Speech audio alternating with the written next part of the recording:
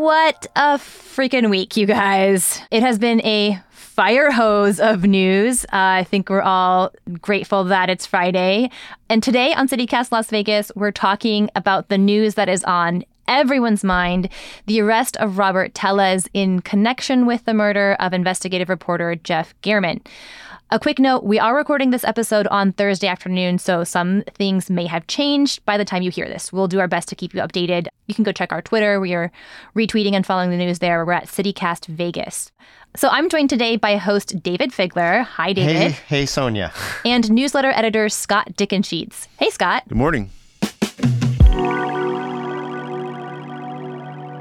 It is Friday, September 9th, 2022. I'm Sonia Cho Swanson, and this is CityCast Las Vegas.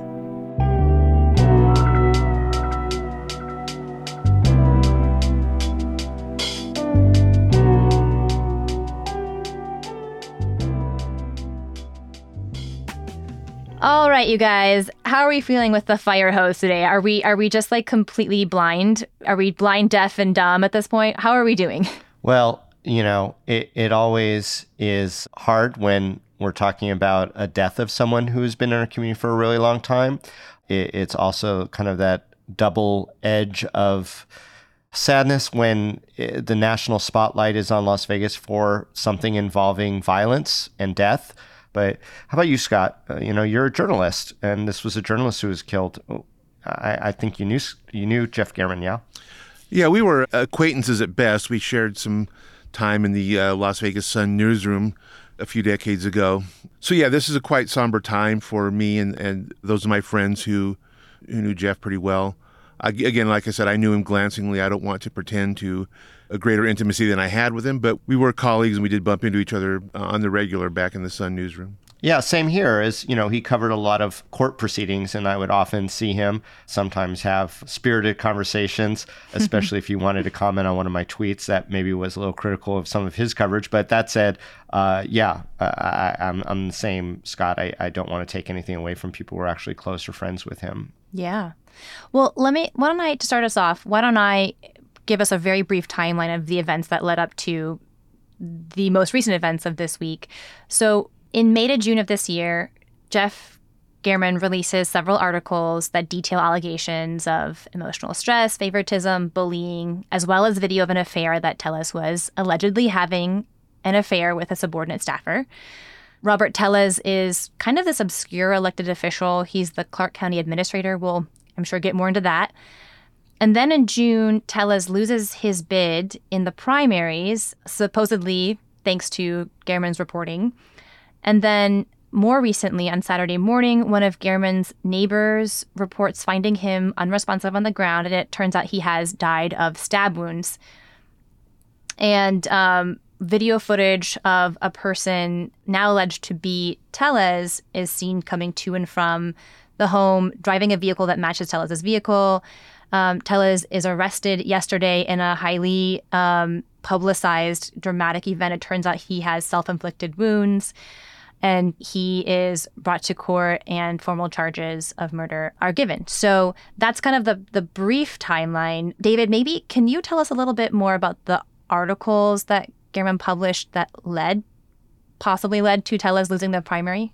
Sure. And as much, Sonia, as we're talking about an ongoing and pending criminal case, I think I would be betraying my training as a criminal defense lawyer Sure. who's, sworn to uphold the Constitution to not give the disclaimer that, what we're talking about are facts that have been revealed to the public. But as far as the guilt or innocence of Robert Tellez, have to acknowledge, and rightfully so, the cornerstone of democracy, that he is innocent until proven otherwise. Yes, no, absolutely. So with regard to the articles, what German did was go very in-depth in this. He did some public records requests. He did a lot of interviews. Tellez actually allowed them into the office to be confronted about it. He denied that there was any kind of misdoing or bad behavior as being alleged against him. The RJ also had video journalism involved in this, and they were able to come across some videotape of what appeared to be Robert Tellis and one of the employees in the back of a vehicle across the street from the government center doing whatever. They said they were just talking. People were suggesting it might have been a lot more than that. And Rob Tellis is a married person. He has 3 kids. So obviously all that was highly embarrassing. The insinuation was strong. The implication was that he was an incompetent administrator, and this was right during an election season where the election was coming up, and as you stated as well, he came in 3rd place running against other employees of his own office, which probably makes it very... If it was a hostile environment before, I can't imagine that didn't make it better. There hadn't been any new reporting, although there is a suggestion that Gehrman was picking up the trail and doing some kind of new reporting on the public administrator and Mr. Tellis at the time of his murder. We don't know what that is yet, though. Scott, tell us more about Jeff Gehrman. What was his reputation like in Las Vegas? I think he was sort of generally well known as a dogged reporter. He had a lot of contacts out there, a lot of sources, a lot of tipsters. I remember him from my days at the Las Vegas Sun just constantly on his phone. People would always be calling him with little leads, little tips, little ideas. And that was a newsroom full of characters. And Jeff held his own. He was not super larger than life, but he was definitely a presence in the newsroom. I think his reputation was sort of as a dogged, facts-forward kind of reporter and writer. Mm-hmm. Mm-hmm. Very well respected. Very well respected. Yeah, by all accounts, had just had kind of like a storied career over 40 years in Las Vegas. Now to kind of turn our attention a little bit to Rob Tellis. Scott, what do we know about Tellis? Oh, well, he's been here for like 20 years or so. Got a law degree, I think, in 2014 or so from the Boyd Law School. He was elected as public administrator in 2018. It's his first political job. There's sort of like a split in opinion, it seems like. He worked with a lot of community service agencies and organizations, and they've been quoted as saying, like, he was really committed to service, he was a really friendly guy and all that. That sort of gentle public-facing sort of demeanor that one has. But then, you hear from his employees that they were frightened of him, they were afraid for their lives, they felt bullied, they felt like some fear of retaliation. So it's really sort of an interesting dual portrait that sort of arises from the bare facts that we have. Right. It's interesting to hear you bring up that point that, a person can be different people to different people in their lives. It's like you can be such a kind and warm, gentle person to like in this one sphere of your life and then maybe a monster in another. So absolutely, we contain multitudes. So maybe let's get into like that presser Thursday morning from the Las Vegas Metro Police Department, because it was a little shorter than I expected, but we did get a little bit of new information. What evidence does the state have against Tellis so far? So it was a little short, and they definitely cut it off. So, little bits and pieces of information have been revealed by the police department as we go. So initially we saw the picture of an individual wearing an outfit that was unusual, reflective vest and a straw hat, some gloves and a duffel bag in the area. We saw the car that was this maroon GMC of a certain year frame. And then what they told us at the presser today was that the car they believe that was involved in the murder was registered to Tellis's wife. It was also previously revealed that it was seen in his driveway after the murder, and there was video footage of that.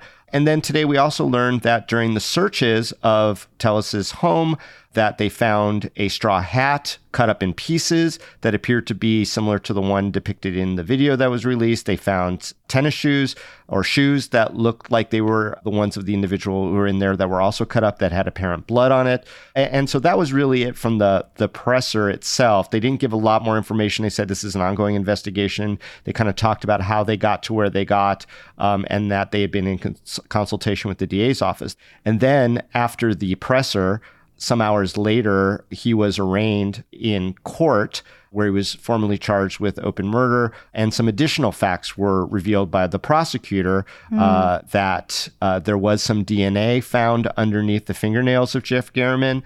We also found out a little bit about the self-inflicted wounds from that court proceeding. It appears that they were superficial wounds to his own arms. I mean, we don't know if there were other people involved, if it was by himself or otherwise, if he's alleged to be the actual person, although it does seem to be pointing that that is the theory of prosecution here, that this was premeditated, that he showed up with a weapon, that he used the weapon, that German tried to defend himself, that DNA was left behind, and that evidence associated with the offense itself was found either in the possession of Rob Tellis or at his home. All right, I'm going to say something that might sound a little controversial, but when I saw the cut-up hat during the presser, I was like, man, have you not listened to a murder podcast? Like, this is not the way to get rid of evidence. It just, I really had to question his state of mind, and it makes you wonder, you know? Yeah, I mean, he's only been practicing law a short period of time, maybe. Oh, man. Yeah, not to get too macabre or anything. But yeah, I mean, look, if this was a premeditated murder, as it will be alleged, it didn't seem very thoughtful or thought out. Not like any murder ever is thoughtful. But yeah, it doesn't seem like he did a good job in covering his tracks if that was his intention all along. I mean, there's going to be more about... Well, he drove his own car to the scene. Well, and you know, how these things develop is kind of a matter of one of a few different pathways, either seeking a quick plea bargain or suggesting he wasn't there, or that he was under some sort of, you know, mental frame of mind, or that it actually was meant to be something else and that, you know, German attacked him first. Or I mean, there's a few different ways that it can go, and that is yet to be seen.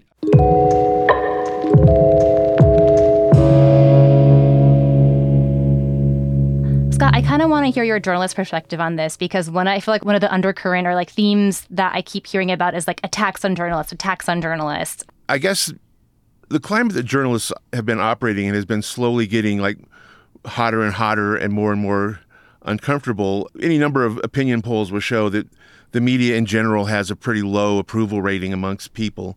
And people on both the right and the left are often casting aspersions on the media, and former President Trump famously declared the media, you know, enemies of the people. And so I think all of that creates a climate in which, you know, a journalist sort of, you know, has a certain anxiety about going about his job, especially if he's in one of the tougher, grittier lines of work like investigative reporting. I mean, if you're an arts journalist, you're probably not facing, you know, the same, you know, sets of angry people that you might be if you were ripping the lid off of City Hall. Although some artists can be really cranky. But yeah, you're right. Yeah, I was going to say, don't underestimate artists. So I think there's a sort of a growing sense over the last, you know, any number of years that it's becoming more and more dangerous to be a journalist, especially if you have one of those frontline sort of jobs. So, you know, a glance at the international headlines will show you that a lot of journalists are already, you know, sort of paying with their lives for doing the work that they do. Yeah. And it's no surprise that journalists everywhere, including here, are feeling a lot of extra pressure these days. Oh, yeah. Yeah, I think right away of the reporters down in Mexico report on the narco systems down there, and then they wind up dead, just like, you know, any officials who speak out about it. And it's very hot. And I see that line coming here a lot, because I don't want to call it an easy narrative, but I think we also have to remember that, you know, in any murder case, and this is, you know, just my experience, there's very, very human dynamics, like the assailant. What is wrong with the assailant and their way of thinking? How does an assailant go from a slight that came from even losing a job to violence, right? And so what is that progression? That is lost in the conversation, as opposed to the narrative where this is just an attack on journalism itself. So that nuance is hard, right? Yeah, I would never want to sort of imply that Jeff's tragic death is just sort of symptomatic of a larger thing. I mean, it's every incident has its own particulars, but I do think as to the larger context, there is sort of a growing sense amongst journalists that, you know, that this is not always, you know, the easiest profession to follow. Oh, I totally agree with that. But to make that the prime narrative, which I've been seeing, you know, so far on people talking about it, or, you know, even the dynamic of some of the reporting on it, is more, is this endemic of the assault on journalism in general? And so I think that those are two very different things, and it's easy to talk about them in the same breath. But I think we also have to remember that every murder case has its own dynamics. And there was obviously something very, very personal here as opposed to some sort of generic attack on journalism. What I'm seeing as a difference is that this was in no way like sanctioned by authorities, right? This was in no way sanctioned or encouraged by authorities. Yeah, I don't think this is a message about fake news, or something like that, even though the guy denied. And again, if he is the one who did this, he denied that the reporting was accurate and got that word out.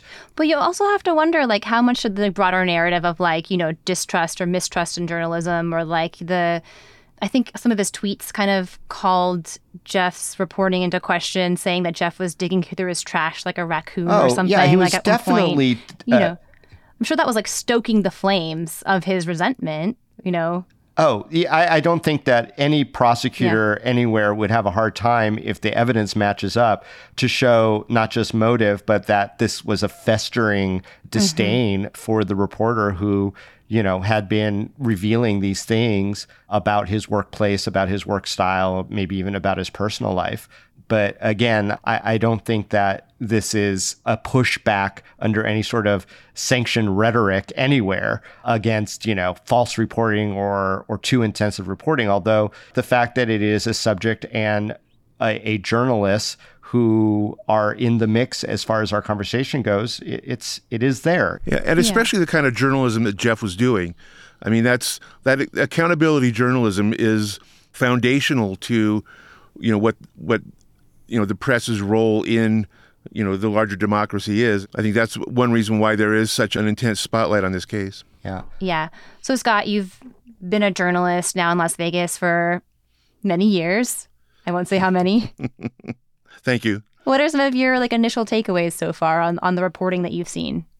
I think one takeaway, aside from all of the sort of really intense stuff David has been talking about, there was a line in one of the stories that probably very few people but me paid attention to, and it said, like, in the weeks leading up to, his death, Gehrman had been looking for more information on Tellus, and the word weeks stood out to me because I think that really underlines for me what a painstaking, unglamorous sort of work investigative journalism is, and how fewer and fewer media operations in this country are underwriting it. And because it's just not, you don't see the quick ROI that you do when you turn and burn quick content. And so kudos to the RJ for trying to get people to talk who don't want to talk or who are afraid to talk. You've got to dig through, just massive tranches of public information. And it's just like very painstaking. And so I'm glad that, that there are still a few pockets of that left, and I'm glad one of them is here. I would say I'm really interested in kind of what he was working on too, and if that plays into the story, because he had made some public record requests. The public administrator, while an obscure position, is one that has not been without controversy. Prior public administrators have come under great scrutiny, allegations of financial misdealings. What did they do again, David, actually? So if a person dies with a estate of a certain size or assets of a certain size, and there's nobody who can come claim, there's no next of kin found, there's no executor by way of a will or something, the public administrator is the one that steps in and sort of manages and resolves that estate. They are, tasked with looking for heirs if they can't find heirs to dispose of that income, and money does flow. There are a lot of different opportunities without getting into the minutia of how the public administrator works, but, in the past, certainly there have been lots of allegations that the public administrator misused that office for personal gain. That's something that has been alleged in the past. I would say that of all the government positions, that is one that theoretically could be exploited if there was a bad player in there. And they deal with the courts a lot, and so they make representations, and they also have the ability to contract other people, and there would be opportunity for kickbacks and stuff. And I'm not saying any of that occurred here, just saying that it is a vulnerable area. So if Gehrman hadn't left the story alone because the guy was already out of office, he was only going to be there for a few more months, like what was coming next? And is that something that possibly motivated whatever it is that, happened in Rob Tellus's mind, allegedly? Sure. Allegedly. Allegedly. We have to stick with that. I mean, that is important. It's, again, not just lip service. It's democracy. It's America. Right. It's the law. On that note, let's turn our eyes to something a little more lighthearted for the weekend. What tidbit of news, real quick, are you taking with you this weekend to the family dinner, the family barbecue that you just can't wait to share? It just makes you happy, makes you smile. David, what's got you excited? Well, this is kind of interesting. I'm excited for the Las Vegas Aces. Let's give a shout out to this, hometown WNBA team that I've known nothing about, that I am a bandwagoner for sure. Now that they're in the finals, I'm jumped on.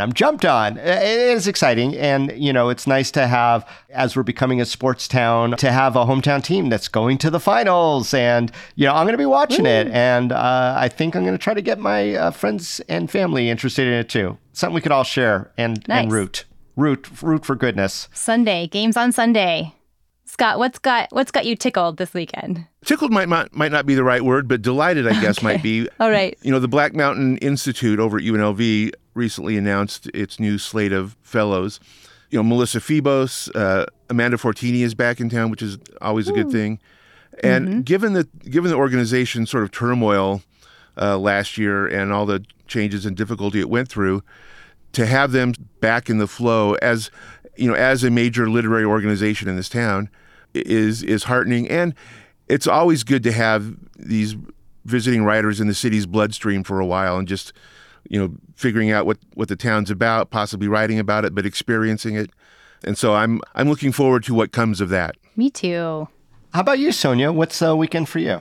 Well, I just saw the news that Secretary of the Interior Deb Haaland came to Nevada just the other day, and she was visiting Aviquame, that area of land that's being proposed as a national monument south of Las Vegas, which is really cool. So it's great that this local movement is getting some national attention and perhaps another step along the way of Aviquame becoming a national monument. We've actually got a whole episode about that, y'all, so go look for it. It's a good one. It's a good one.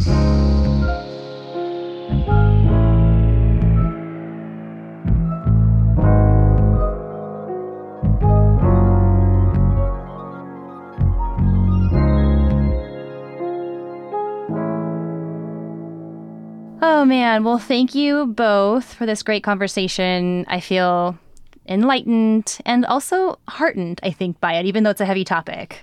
And, condolences to Jeff's family and friends who knew him, And his colleagues at the Review Journal. And his colleagues. Yes. He and I, like I said, may have disagreed sometime, but, such a loss, and no one deserves that. And so, heartfelt condolences to all.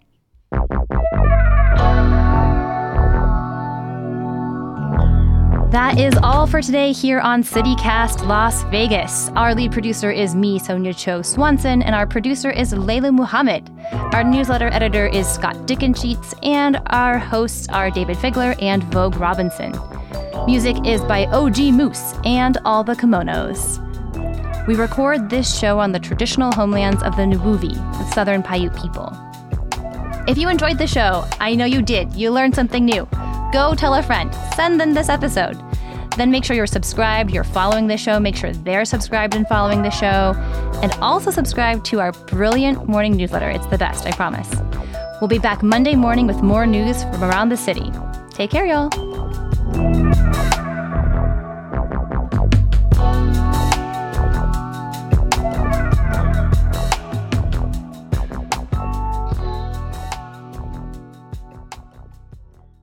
Maybe I just haven't had enough Diet Coke yet. I don't know.